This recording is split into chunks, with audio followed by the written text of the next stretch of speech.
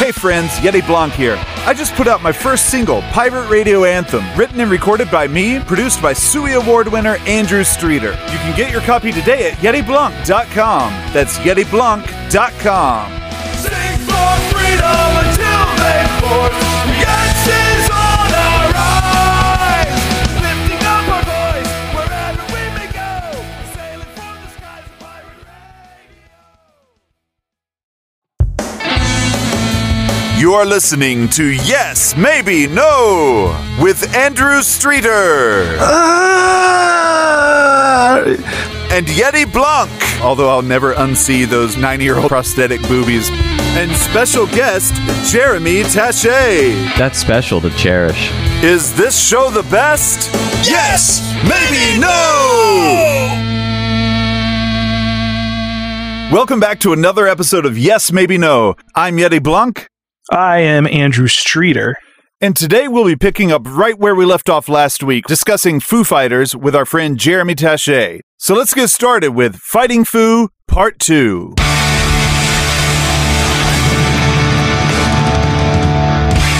So we're going to go album by album and list off like our two favorite songs. Kind of quick hits, but if we get, jump down a rabbit hole, we know that happens. So starting with the Foo Fighters self-titled album from 1995. My two are Alone and Easy Target and Ecstatic. Because I listed all these out leading up to Medicine at Midnight, the week leading up to it.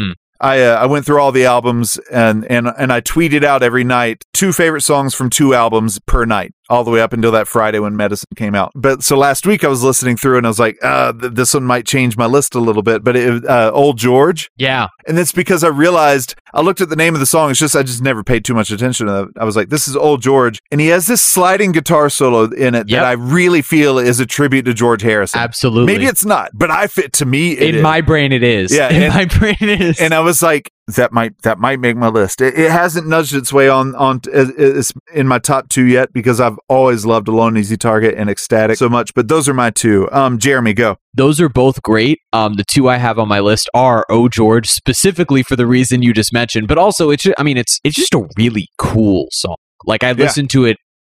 When I was listening to it, I was just feeling like it felt unique for what it was, right? Like the way that it was constructed, it felt pretty unique. And then I love Big Me. I know, single, but I just think it's such a well-produced song for this record in particular, right? Because, this record was, like you guys said, kind of sloppily put together. And I think the parts in the song are really cool. And just those droning acoustic guitars off the beginning, like I think it's a really pretty song as well.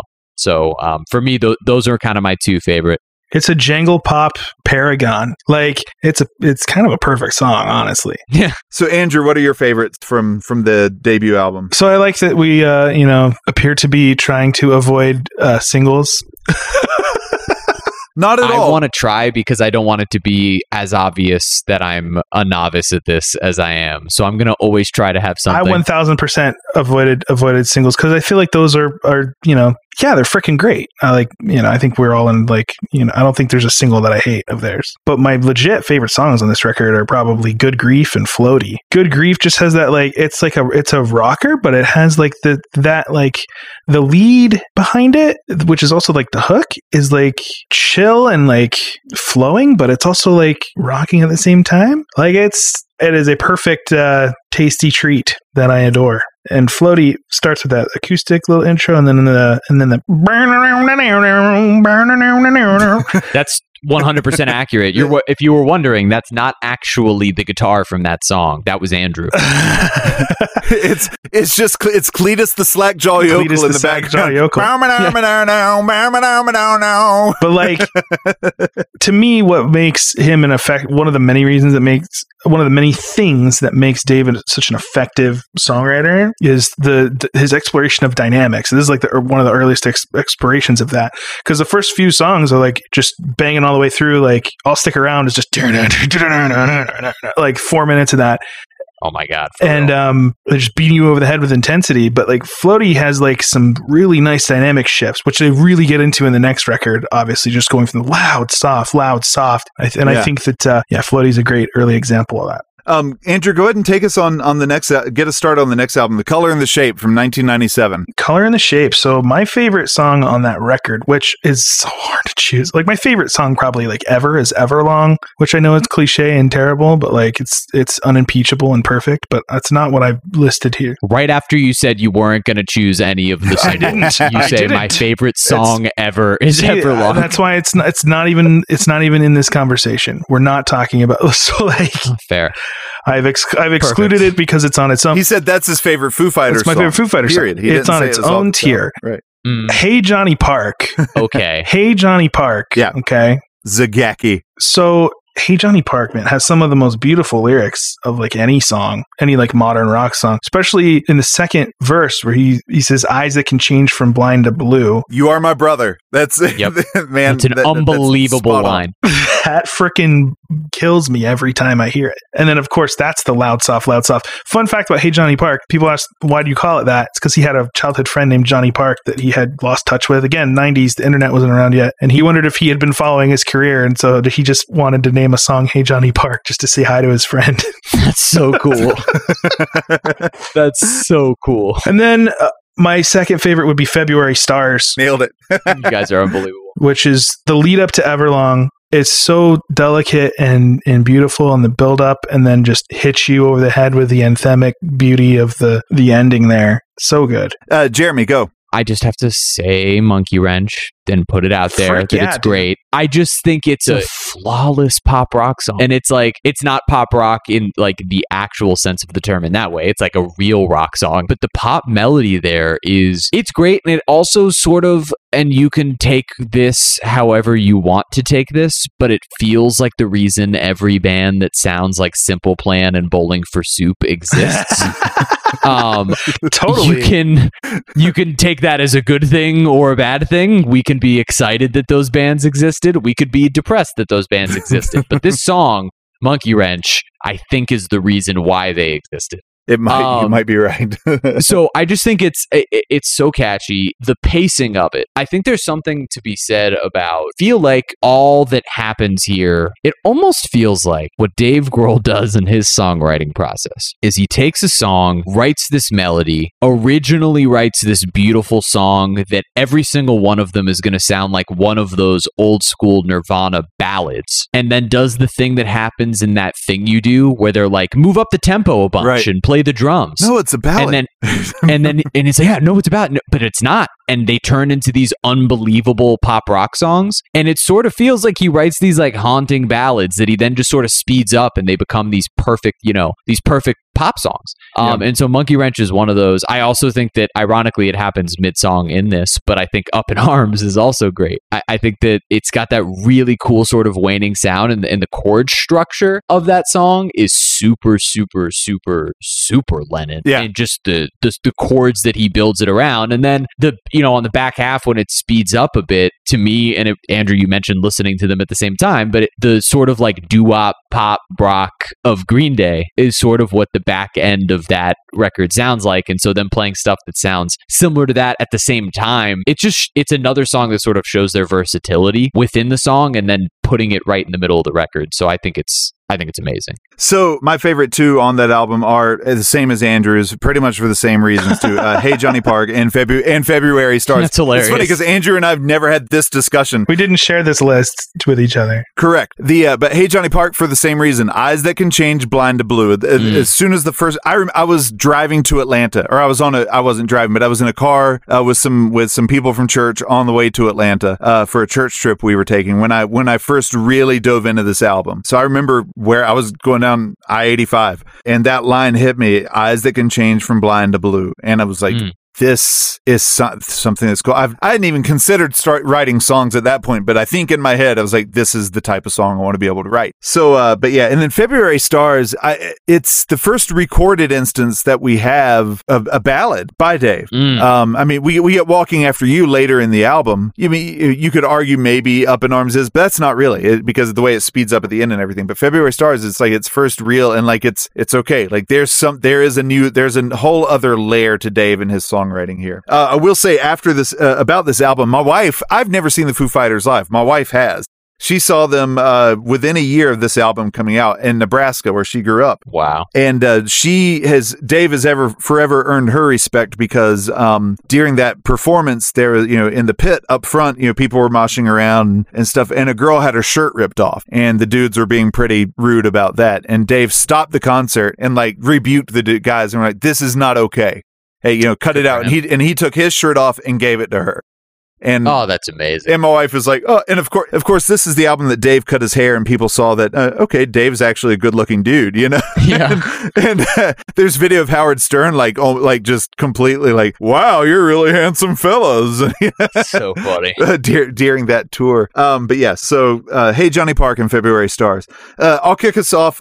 Jeremy, kick us off on There's Nothing Left to Lose. Okay, so God, I'm gonna go with singles here. Do it, dude. Go for it. There's no shame in that. For me, I'm just going to do it. And you know what? You're welcome, because now people won't be mad. I'm going to go back and mention, how did we not say My Hero on the Color and Shape? Oh, man. Like we just didn't. Because it's on the same level. It's on the same level as Everlove.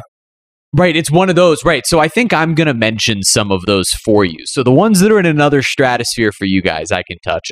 So Learn to Fly.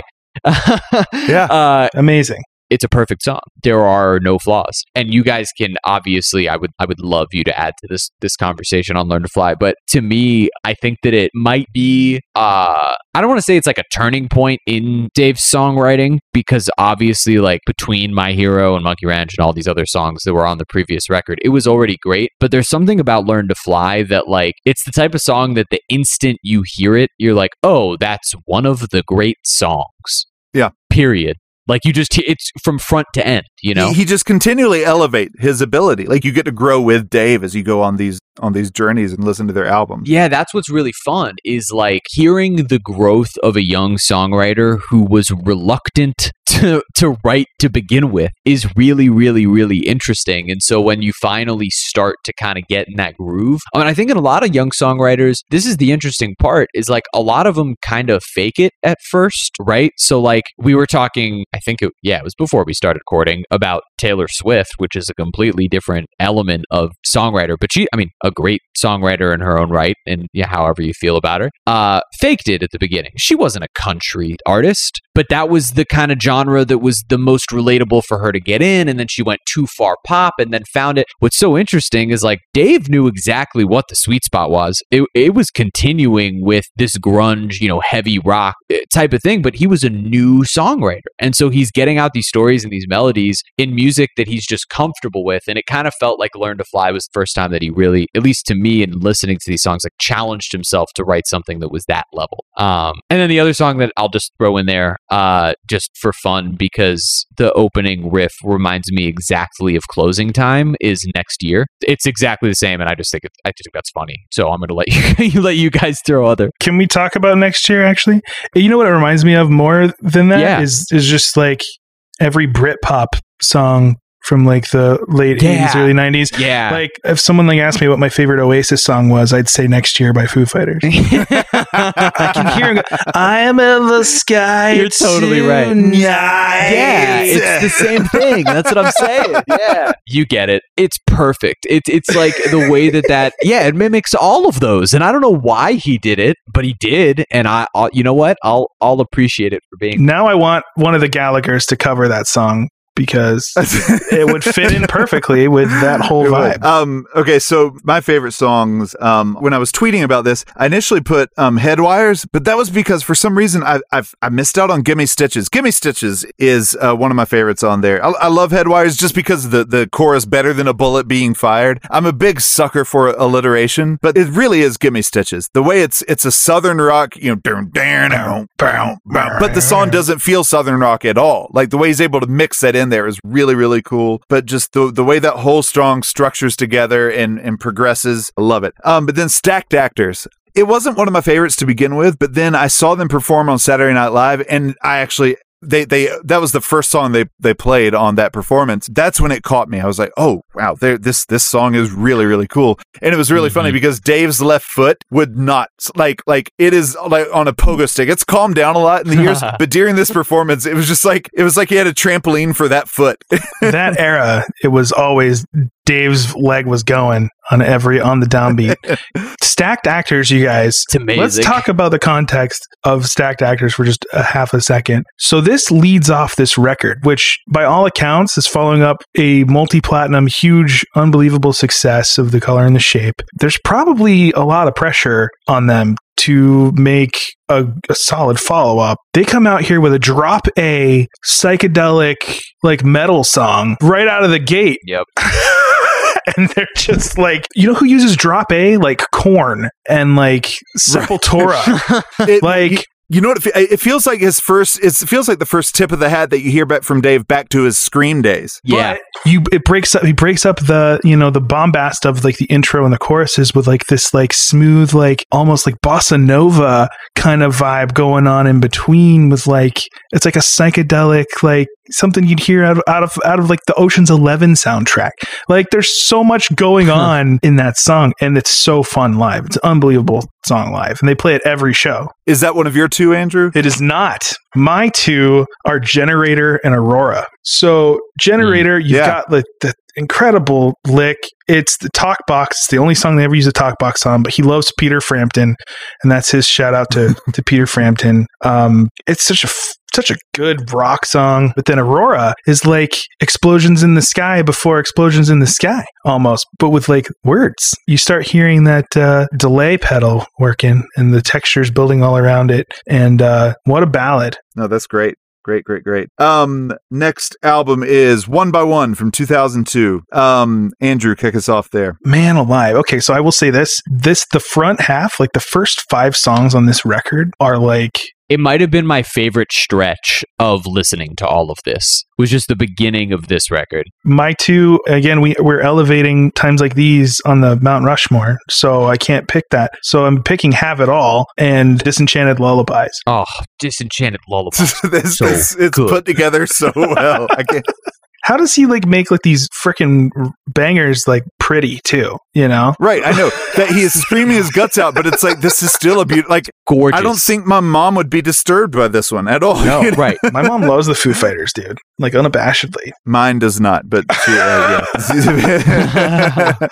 But man, going back to Have It All, just riffage, man, riffage. This is the first Chris Shiflett record. You can really hear his prowess. He's an unbelievable lead guitarist. He complements them so well in so many different ways. And this is definitely like a Shiflett song where you're hearing like all of the noodling going on beneath. None of it sounds out of place. It's all right in pocket. Everybody knows their role. And they're playing this live in the studio too. So like the only overdubs he did were vocals. So like this has like a really raw, like almost like overdriven quality to like all of the, if you noticed that listening to it, every one of these songs does, because all the instruments are bleeding into each other's mics, and so it's like, it sounds like these dudes like, really well rehearsed playing in a basement, and that's what they did. One by One is my favorite drumming album of all of theirs. Like the drum parts on this are the ones that I'm like, I'll air drum to any of them, but this one I feel is just like next level. There's a B-side on this called Walking a Line that should have made it on this record, you guys. It's like one of the catchiest Foo Fighters songs of all time, and it's a crime that it never made it on a record. And it's so riffy and meaty, and I love it. Anyway, I would have picked that. I would have picked it if it were on the record. My favorite two are All My Life. That one, like, I've talked to Andrew about this for a long time, is that you could take the intro tracks for all of these albums and blow almost any other album out of the water. Absolutely. Yeah. They know how to sequence an album, especially when it comes to the opening track. But so All My Life, that one, it's just an incredible rock song. Andrew, I remember your band covering this, and I go to one of your shows, and here I am, I'm 6 years older than Andrew. You guys are like 2002 or 2000, 2, so you were 16, We're 15 right? and 16. 15 and 16. Wow. And but this would have been a little bit later because you guys had gotten good. Andrew's band, okay. Jeremy, my band gave Andrew opened up for my band's pretty much our final show. And it was our very first show. The leap that they made in the next year was incredible. I was like, oh crap, these guys are better than us now. It's amazing. I didn't know that story. So I'm at this one of their shows in one of the places in either High Point or Greensboro, North Carolina, and they play All My Life, and it's it's filled with people they go to high school with. So other, 15, 16, maybe some 17-year-olds, and then some friends from church that were friends with Andrew's sister. This is a pretty packed house, actually. I remember this show when you start swinging your shirt over your head. Yes. Okay. Okay, so I am large. They're all still haven't hit their growth spurts. They're like 5'6", 5'7". I'm 6'1" at this point. And they're all standing there like, okay, cool, music. And they're playing All My Life, and I am jumping over all You're of them, going absolutely nuts. swinging my shirt. I'm the dad in the crowd who's just way overexcited for his boys band, Oh my God, that's amazing. We did a pretty faithful adaptation of that as well. Like, you did, and because I remember trying to sing along and I couldn't, and I was impressed that you could. I almost passed out during the You maniac. Well, you start. Your right hand and your left hand are playing those droning chords that just open as hard as you can, and then you're screaming that at the top of your lungs, like trying to stay in tune. And so you feel all of the oxygen leave your body at once. And my every time my head would like start like swelling, and I'm like, how am I going to finish this? But yeah, so it's All My Life in Disenchanted Lullaby. Yeah, Andrew and I are on the same page there. Jeremy, kick us off with In Your Honor. Disc 1 and disc 2. I have 2 for each disc. Yeah, me too. 2 for each side. Oh God, I didn't even think to do that. Don't worry. It's okay. Just go with what you got. So to me, I love DOA. Yeah, that's on mine. Yeah, DOA's on mine. That's the first. We all found three. the trifecta, That's the first all folks. three. Look of at us. that. Ding, ding, ding. Look at us uniting. There it is. Well, if you guys, obviously you guys can add to it, but to me, what a chorus. Yeah, but I'm a sucker for a catchy verse too. You know what I mean? Yo, I did it. It's over and I feel fine. Nothing you can say is gonna change my mind. My favorite lyrics on the record are in that song, which is "Dancing with the Bones of My Buried Past." So freaking good. Dadgummit. Carry on, Jeremy, though. No. It's So you all have good. DOA. So I have DOA, and I'll actually go back because I have a feeling you guys won't. I'll actually say In Your Honor, the title track, which to me, and this is weird, in that it strangely reminds me of Welcome to the Black Parade by My Chemical Romance, which is a strange thing to say. Even though this came out before then, it's not strange. I know it did. No. It's not about that. It's just I'm putting them in a, you know how you can like Familial. yeah, Absolutely. there's like certain people will end a record a certain way, and there's like, everybody had like there's multiple people with the same type of way that they've ended a record with some sort of slow song that then builds up to be something big and magical, and you could put them all on a playlist and you'd be like, it's the same song.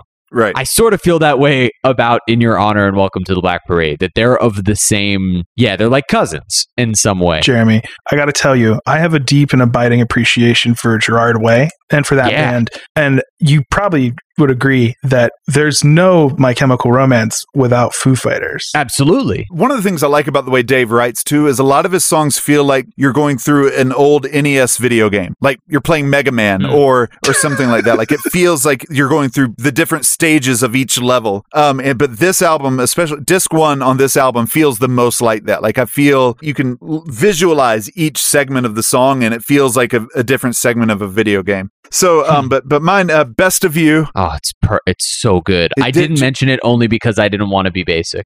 Thank you. Well, I mean, that's a Pantheon track, right? Again, it's a whole other plane. Yeah, that's what I thought. It's in that whole other stratosphere thing. Well, it just means too much to me, those lyrics, because you can take them 2 different ways. You could take it as, are you getting got, is someone getting the best of you, like taking the best of you for granted and using you? Or are you giving someone your best? Like, I'm not saying that he means either one of those, but like sometimes I'll ask myself that question, like, is my wife, am I giving her the best? Is she getting the best of me, the best version of me? If not, I need to fix that, That music video, just a quick aside, the guy that directed it, it's the only time they've worked with him. I can't, his name escapes me, but I remember usually they're just total goofballs in their music videos. This is like their only like serious music video, really. This one has like all of like these like crazy images, like it's like an image collage between like there's like words and images, and then it's them playing, and it's like it's really intense and it's really incredible. The guy that did it, his whole like brain work, he lost his wife to suicide like weeks before they filmed this video. Holy and they cow. put it together. And like you really feel that dude's like grief coming through this work. Dave didn't know about any of it, beforehand, and he took the job, and then he like kind of opened up to him after they had filmed, and like so he's like, let me know if this is like too intense for you, and he like was like, this is incredible, this is super amazing.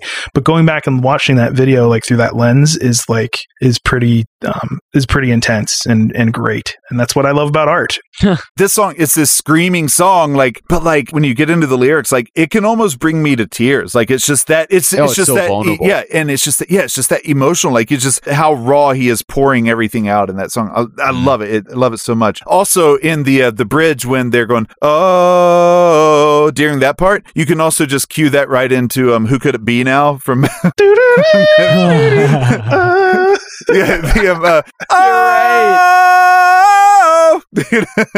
So accurate. Oh, geez. So I always, Thanks for ruining that. I always for me. tie those two together when I'm just singing it in my head. Yeah, you just ruined one of the great songs of all time. Oh, Jeremy, now, did I really? Yes, maybe, no.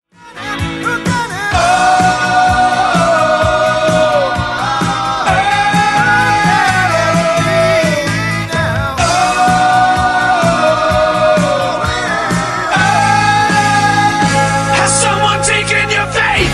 It's real. The pain you feel, the life, the love you die. Yeti, you're really good at that, by the way. He'll message me I and know, he'll be I know. like, oh, by the way, when you're listening to this, what did you say about Disenchanted Lullabies? Like just a couple weeks ago, he messages me it and was he's like, it was the dip. The dip is the Funky Town line that they use on the dip. Like during that intro that you can hear dun dun dun dun dun dun dun dun dun dun.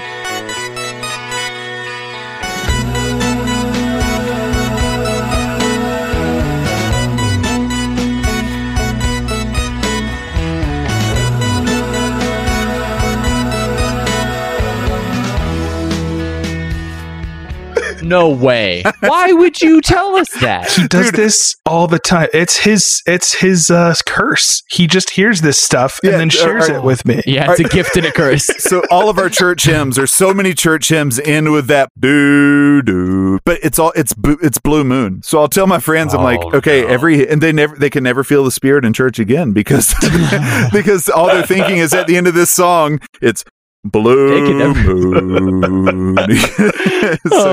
But yeah, my other song on that album is DOA. We've already talked about that one. yes. Andrew. Yeah, so DOA, that's our first one where all three of us got it on our list. And then the other one comes right out of it is Hell.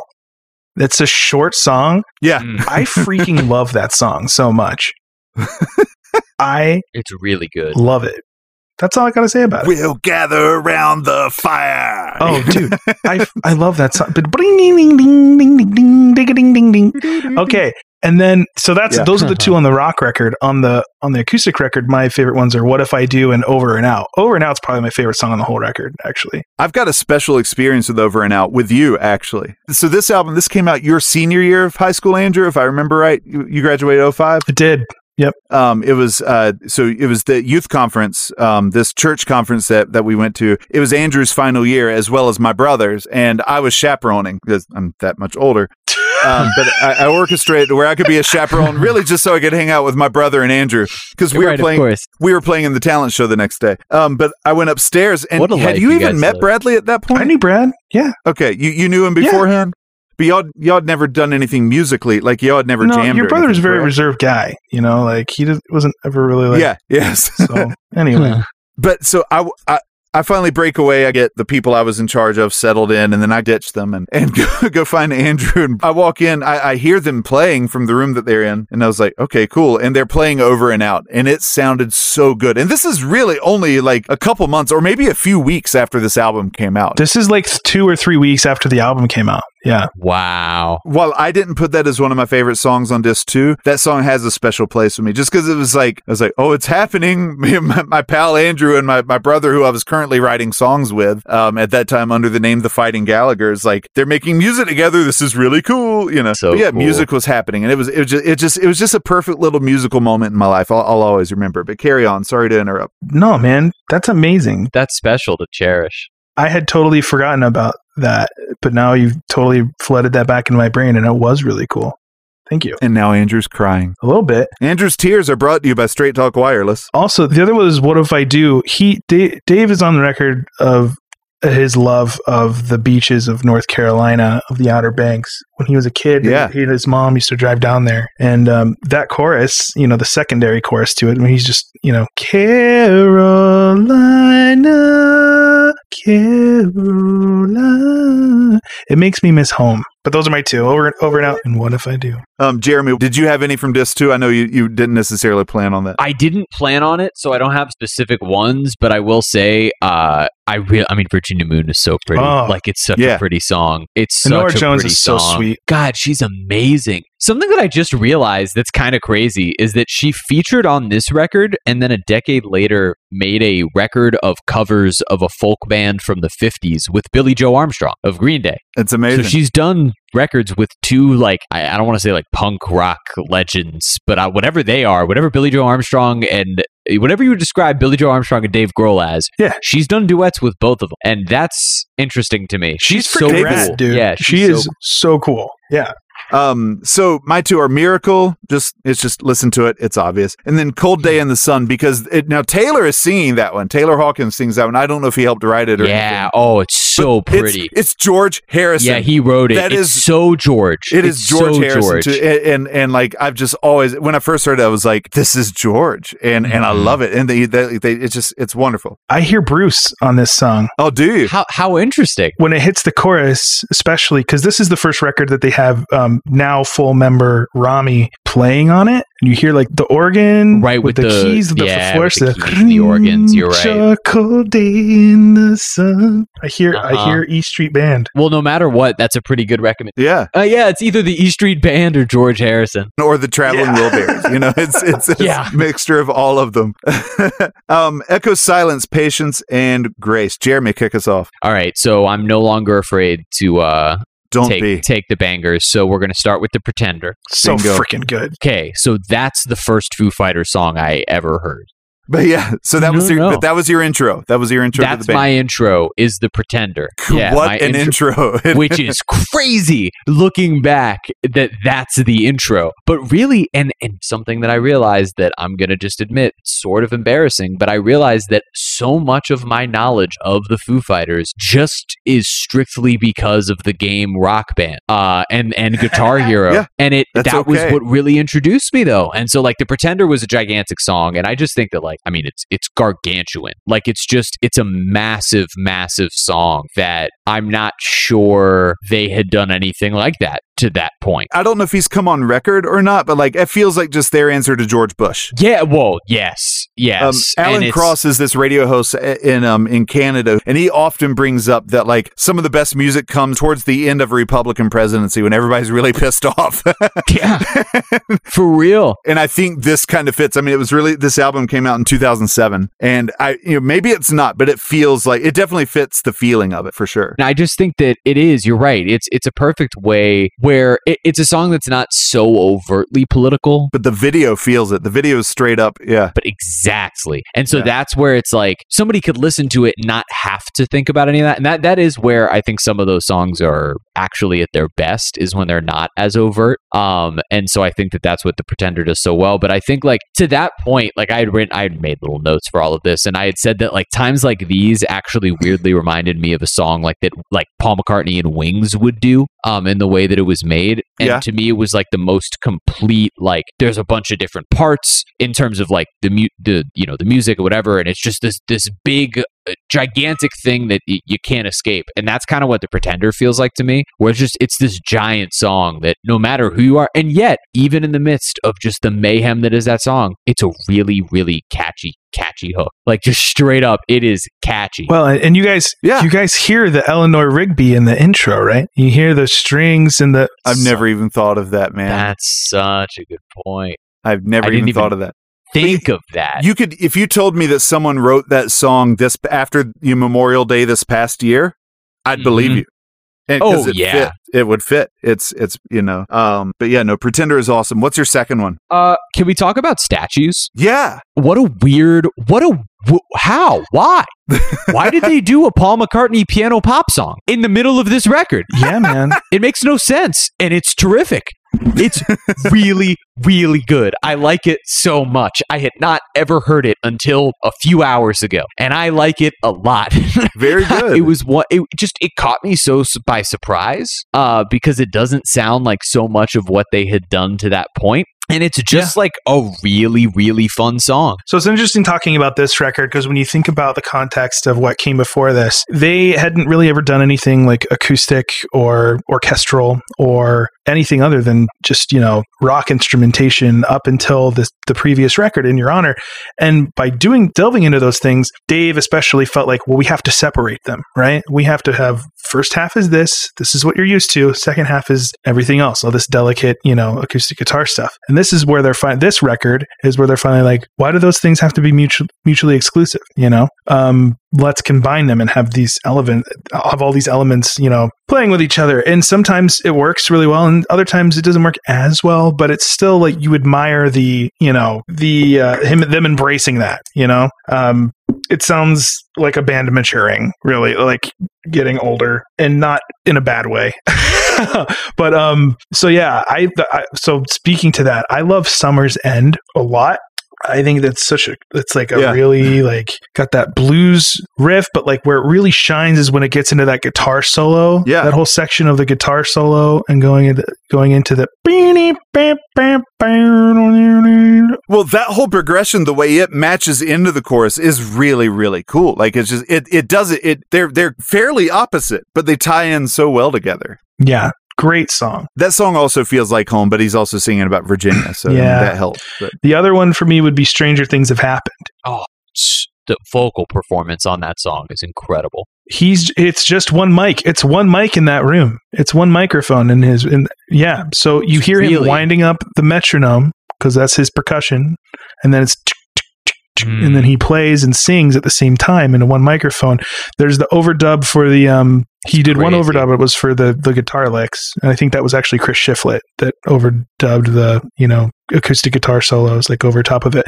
But that song was just him solo, like a microphone in the middle of a big room, big tracking room, like one of those little like rare like live recordings from a bookstore that you would download on LimeWire. Yeah. Well, no, think Talk Tonight, Yeti by Oasis on their Master Plan record. Yeah, dude, what a great comparison. So yeah, those are my two favorites. So mine are The Pretender. We've covered that one a lot, and then Let It Die. It's just dynamics, man. Again, the dynamics, the way, and just the guitar, the ongoing guitar riff on that, just the way it drills and drills and drills. I love it so much. Let's see, on to Wasting Light from 2011. So this is a 4-year gap between Echo Silence, Patience and Grace, and Wasting Light. I'll kick that one off. And my two favorites are Rope and Arlandria. The guitar riffage on Rope is just wonderful. The way it just relentless. Yeah, relentless is a great way to put it. Also intricate. I mean, it's everything. That's on my list as well. And you hear the Rush in there a lot, especially in Taylor's drumming. Like you really like hear Neil Peart playing on that song for that. And then Arlandria, there's just for something about when he sings My Sweet Virginia, there's a live performance, I can't remember where it's from, that I've seen on YouTube. He hits his chest when he gets to that part. And like, I'm assuming he's singing about his mom at that point. I'm not exactly sure. But so I was like, oh, moms are awesome. I love mom. But like lyrically, that's a fun song. The guitar riffs are great. So those are the two that really hit home for me. Andrew, go. So Rope is on my list for all the reasons you said. And then These Days, which I feel like I know that they released that as a single. I've heard that in a couple different places. It's not like as popular as their other ones, but really like that is, I think it's like if it's not in the Pantheon, it's pretty close to it in terms of just essence of Foo Fighters in one song, really getting just the most out of everybody's performances on that one. You get great dynamic range, but also like, it's what's more relatable than existentialism and pondering the fragility of your life while listening to this song about that very thing. Right. Yeah, dude.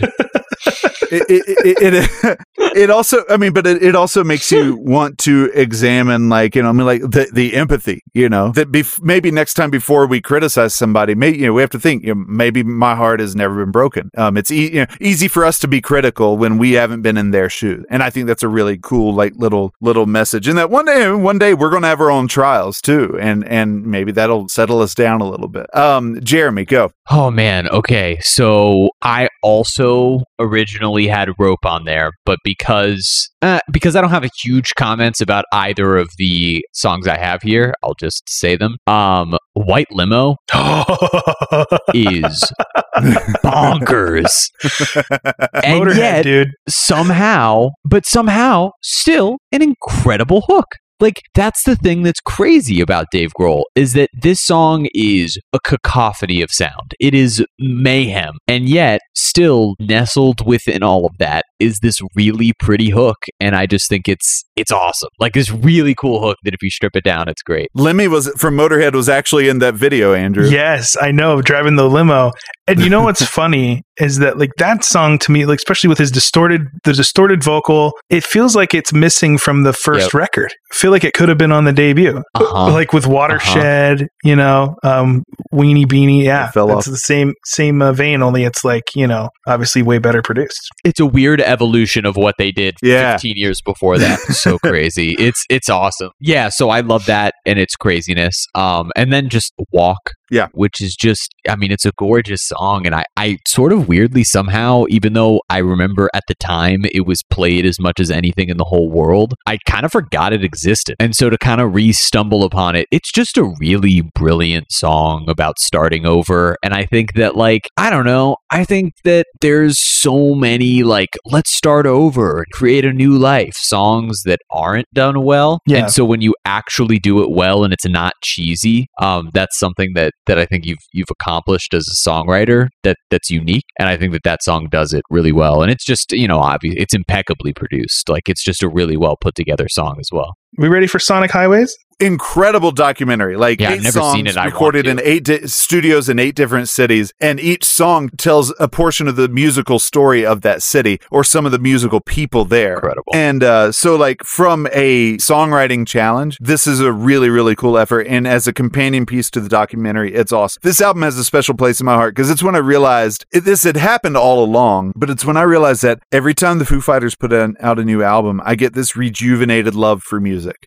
It happened every time, but I wasn't conscious of it until this album came out. Awesome. So I'll get us started here. And mine are the very first 2 tracks. Something from Nothing, which is based on Chicago and recorded in Chicago. And then The Feast and the Famine, which is based around some of the musical history of D.C. and recorded in Washington, D.C., which is right near where Dave grew up, just outside of the D.C. area. His dad was actually a Republican speechwriter and a flautist. Played the flute really well, apparently. But Something from Nothing, the way the lyrics capture the story of Buddy Guy and the Chicago fire, Here Lies the City on Fire, so many little different references to that he took in the interviews that he had with these people as he was making the documentary. It's awesome, and it completely rocks. Like the way it goes, the dynamics in that song, and the way he yells, "Bleep it all, I came from nothing." That really rings home for me because I've got this. I have this terrible not inferiority complex. What do they call it? Imposter syndrome. Yeah, I do. I struggle with that because, you know, in my high school, there were 2 sections of town, and it was a very small high school, and you either lived in the country club and went to that elementary school, or you lived on the different side of town and went to my school. And we typically, my elementary school, we had less money, all combined for one junior high, one high school. And so it was always this struggle between the preps and the rednecks. That was the 2 cultures that they eventually, by the time high school ended, most of us all got along okay. But it was really rough for a long time, and I always felt like my lack of money makes me no less important than you. And I've always had a chip on my shoulder about that. My wife still has to get after me sometimes because I'll get a little redneck about some things sometimes, and I'll be like, you know, I belong here too. You can't tell me I don't, that kind of thing. And just the line, bleep it all, I came from nothing, just really hits home for me. I unleash on it. And then The Feast and the Famine is just such an incredible rocker. It's just, it just speaks for itself. It's just such a good thrash song, and but still approachable. It's just that back to that formula that Dave has. Jeremy, what about you? Oh man, so I'll go ahead and just take two others that I think, like, in a weird way, this record felt like it was actually two parts. Like, it was 1 through 4 and 1 through 4. Maybe that was just me listening to it, but it felt like it was almost supposed to be done that way. And so I'll take the finale on both of those, which is What Did I Do and God Is My Witness, with Gary Clark Jr., which is just like, holy cow. I wrote in my notes, all I wrote is a magical song of beauty, because that's exactly what it is. It's a perfect song. It literally, like, I listened to it and was just so taken back by just the talent of the two of them on that song. But the vocals, I mean, it's a really, really gorgeous song that does multiple things, right? I mean, there's a reason that it's got two different titles. And so it's a versatile song. They recorded that on the Austin City Limits soundstage, by the way. It's so freaking dope. I mean, I'm so excited to watch the documentary. I had no idea, like, shows what I know. I had no idea that they did that. I knew that they had released the album, and I knew the premise behind, like, the recording. I had no idea that there was an accompanying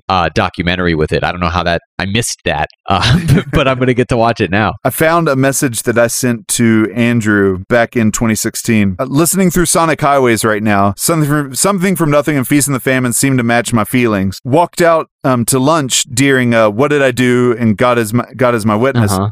And right as the first God Is My Witness hit, and when he says, you're going to heal my soul, once that rolls in, the clouds parted and the sun shined. As I stated before, a magical song of beauty. It is a magical song of beauty. So the project is primarily the documentary. So listening to this is on nonstop in my car right now. Is their Sirius channel. And they have like explanations from like every band member that like talk about songs. And right before they played Something from Nothing, Chris Shiflett's talking on there about how he's like, we all view this record as a soundtrack more than an album, because the documentary is the project and then this is the soundtrack to it, right? But that doubles it.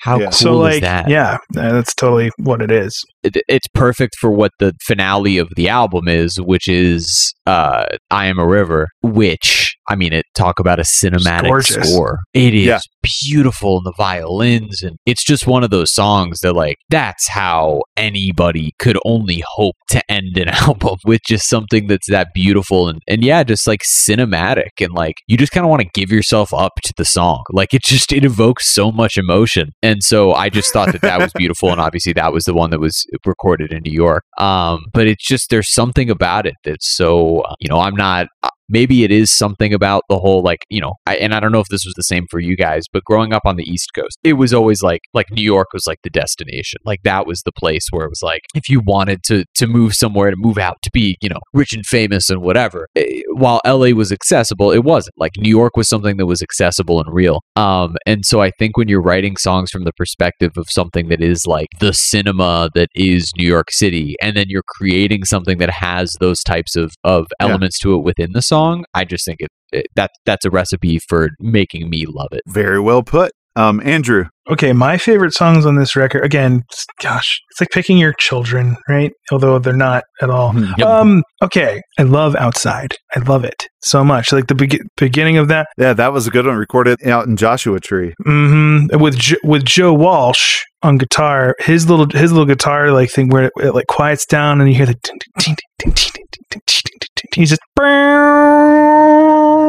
like a very like early 80s Floyd going on there, and it's like it's building, but like you hear Nate's bass like starting it off like I love how like I'm analyzing this just by like singing it. Sing me some more. But I love the riff. I love everything about this song. It's just really cool, and it would not have sounded out of place like on One by One. My other one is Congregation with Zach Brown. Tremendous song. That's all I got. This album came out when we were living in Wilkes County, and there was this little trail near our apartment that my wife would go running at, and I'd try to go run with her sometimes. And this album had just come out, so I'd listen to that, and I can't sit still. Like, I can't just run. And so I'm like thrashing like Jazzercise, except except for it's like Thrasher size as I'm trying to like, my wife is trying to have like a nice, like concentrated jog by herself, maybe relax a little bit. And I am like just headbanging right beside her the whole time and full on like swinging my arms like I'm in the mosh pit. Like but it was uncontrollable. It was so bad. And she was not impressed nor pleased or happy or anything. And like, I've got my headphones on. So like, I just look like a total maniac. But yeah, so that's the exercise routine I came up with this song. You can Thrasher size to it. Let's see. I just took down my note. All right. So next, Concrete and Gold, 2017's Concrete and Gold. So we had another little 3-year gap here, but I think it was well worth it. Andrew, why don't you start us off on this one? Right. So Dirty Water, you guys. Dirty Water. What a beautiful song. So he chose Greg Kurstin to produce this record, who didn't know him at all. He didn't know Dave at all. He was only like, surface level familiar with the Foo Fighters work. He's like this classically trained musician who's in this really cool like art pop indie group with is it his wife or his friend? I can't remember which, but The Bird and the Bee. And Dave like heard that like one of their songs in the car one day and was like, I gotta find this guy. This is the guy we need to make our record with. This is where they really did some crazy sonic things. Ironically, the previous record was Sonic Highways. They did some crazy things sonically on this record that they'd never tried before, that they continued into this in the new one. But Dirty Water, I love how it starts and it's really pretty, and then it becomes like the rockinest tune on the record. And then The Line, which to me sounds like a song that could have been on previous records as well. If it sounds like it's just a really solid, really great Foo Fighters song. Yeah. It's such a great gradual build through the whole thing. It's wonderful. Yep. My two are Run. I just love how just like slow and quiet. And then it turns into just this. It's primal. Like nightmare. Yeah, primal is a great way to put it. I was going to say like this nightmarish. It's like White Zombie all of a sudden. And the video is just too good to be true. Although I'll never unsee those 90-year-old prosthetic boobies for saying. Jane is still pissed that she saw that. But yeah, such a great video. And the way it ends with like the old people chasing after the millennials who were like vaping in a Prius or something like that. It's so good. But yeah. Oh yeah. One of my favorite videos ever. This one won them the best rock song Grammy in 2017. And it should have. Yeah, it should have. And then Dirty Water as well. I remember it was a few days after the album came out and I'm in church and I get in trouble with Jane because we're supposed to be listening, but like you could almost like if someone had a video camera on me, you could tell the build up of the song, like just the do do do do do do and then and like I was shaking. Like I was like just bobbing my head in church and like she had to like get after me and I was like, I can't get it out of my head. I'm so sorry. And I think I remember I probably actually texted you right after that happened, Andrew. It's like it's stuck in my head. But yes, Run and Dirty Water are my two. Jeremy. Oh man. Okay. So I just have to mention them quickly because of their relation to the Beatles, and that Sunday Rain is super cool because Paul playing the drums on it, and I just think it's awesome. Real quick, that song sounds like the Beatles and the Eagles got together and made a baby inside the Hotel California. Called the Beagles. Why hasn't anybody done that? Why hasn't anybody done the Beagles? I'm running with this idea. We are going to create I'm going to say we're going to do it's either going to be an Eagles cover band where we make all the songs sound like the Beatles, or it's going to be a Beatles cover band where we make all the songs sound like the Eagles. You guys let me know what you want, and we're going to run with it from here. Obladi and Oblada. Sorry. Yeah, see? We're going to be the Beagles. It's going to be great. Okay, so I had to mention Sunday Rain.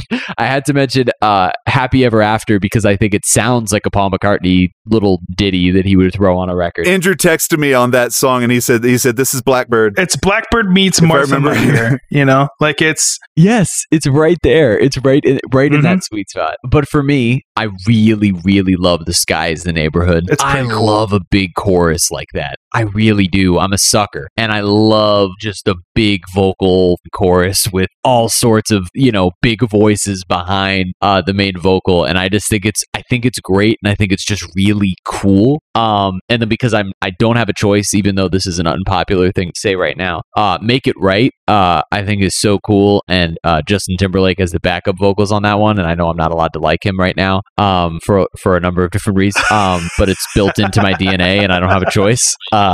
So I'm going to go ahead and just say that song is incredible. And I think it's such a vibe, and it's like nothing I'd ever heard them do before that. It is. And it's like you mentioned, like, God, man, what a weird stretch the first 6 songs on that record are. To go T-Shirt, Run, Make It Right, Sky is the Neighborhood, La-Di-Da, and Dirty Water is just such a weird run of songs, and it's great. Yeah. The way T-Shirt explodes, I was just floored. I was like, this is just so wonderful.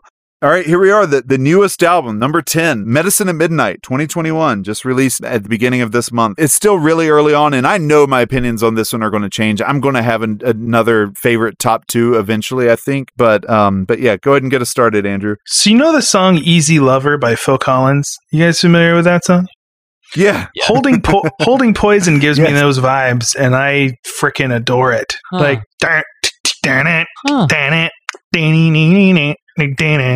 Yeah. Yeah. Oh, yeah. I love that. I love both those songs, by the way. Holding Poison, great riffage, super catchy, and, very dancey record, this one. It was. Dave said that this one has his most disco beats, which he says those are his favorite drummers or disco drummers, and he said he just went all out and made this a disco album. Yeah. Well, dude, you're hearing disco, but you're hearing, like, Prince on here sick. And like Motorhead on here. It is super sick. So I love Holding Poison.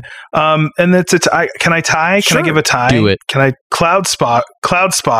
Freaking fun. It's riff. So weird how that song starts out one way, like full on disco, but like by the chorus, it's Kiss. It's a Kiss song. Yeah, it's exactly what I thought too. And then the single Shame. As soon as Shame came out, crazy. Yeti asked me, he's like, "What do you think of this?" I'm like, "Dude, it has some groove to it that I have just never like heard them explore." Mm-hmm. And it's but in all of the good ways possible. I'm a sucker for when Dave just starts vocalizing his ohs, like Andrew, that was funny. Yes. There's your intro. Yep, I knew it as soon as he did it. Shame. Nailed it.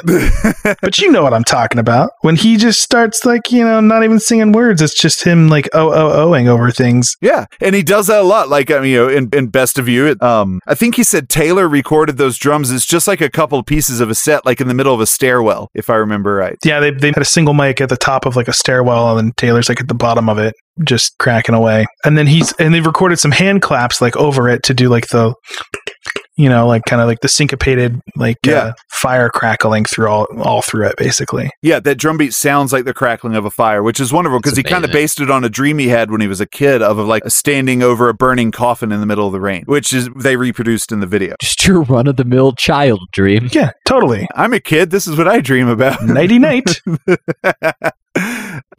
Jeremy, what about you? All right, so I'm going to do 2 here. One will be, all right. So one is going to be Waiting on a War. Okay. I know what he was trying to do with it, and I think he even said that it was like his take on doing a Give Peace a Chance. I was going to say, it's very Lennon. Yeah, and I really like it. And I think that the song is very urgent in a lot of ways, like it's supposed to be, but the music is very, like lyrically, it's very urgent, but then it's a pretty relaxed song overall. And so for it to sort of speed up in tempo frantically at the end and then have that urgency, I think is really, really cool. And a really cool way to write a song that has sort of the overarching themes that Waiting on a War does. So I think that it'll age well too. And then I'm gonna do the same thing. I'm gonna tie because we're at the end. This is gonna be fun.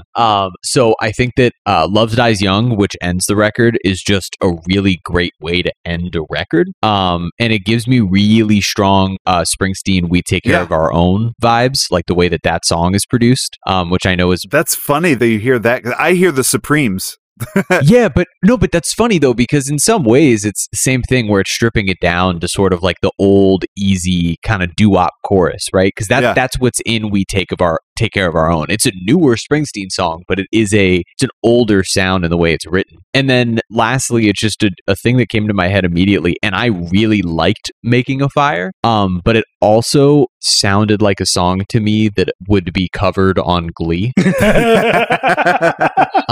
and or High School Musical, and it's just a High School Musical ass chorus. Like, it's just that gospel, but like it's not really gospel. It just sounds like a bunch of like kids in a show choir, and it made me laugh. Like, it was a really, really good song, but there was something about that one that made me think like, yep, the kids on Glee would do this. Well, sign me up for Glee then, because that's my favorite song on the album. It's so like, good, right? I texted so Andrew good. before the song was even over. I was like, what is this opening tune to a Broadway musical? Like, are they going to do a rock opera on Broadway? Or that's the way it felt. But it's such a departure from anything I've heard from them. Or not a departure, but it's just so different from anything I've ever heard from them. And I was just really floored by it. I just love it, the way the different progressions, the way they just work through each stage of that song, with the backing vocals being so much more prominent on that than usual. My daughter asked if their wives were singing on the album. That's so nice. I know.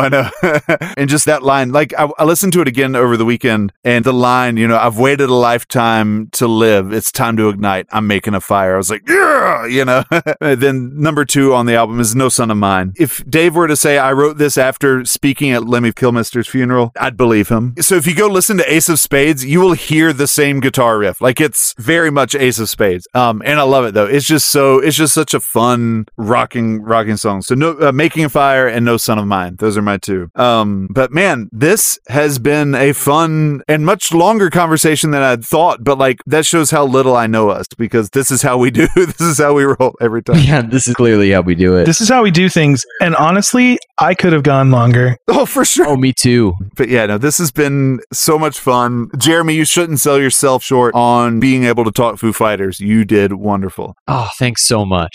Thank you so much for joining us. Everybody, thank you for tuning in, for talking with us on Twitter, engaging with us. It's so much fun. It's one of the things that makes this podcast enjoyable. Getting to talk with Jeremy is always enjoyable. You can find him on Twitter at Jeremy Taché. Go support him, support what he's doing with Fox Sports Miami Heat and all the good things that he's involved in. Jeremy is awesome. Sarah Spain has referred to him as a rising star, and she's correct. And more than anything, he's our brother. Jeremy, that's what you put on the jacket sleeve of your first novel. Sarah Spain says he's a rising star. Sarah Spain says I'm a rising star. That's perfect. That's right. As always, you can find us on Twitter and Instagram at YesMaybeNoPod. You can find me on Twitter at Yeti Blanc _. You can also find me on Twitter at Andrew Streeter _. And once again, thanks for listening. And until next time, are Foo Fighters the best? Yes, maybe no. Are Foo Fighters the best? Yes, maybe no. They are. Listen to Yes, Maybe No. Subscribe, download, rate, and review wherever fine podcasts are sold. Or, download it.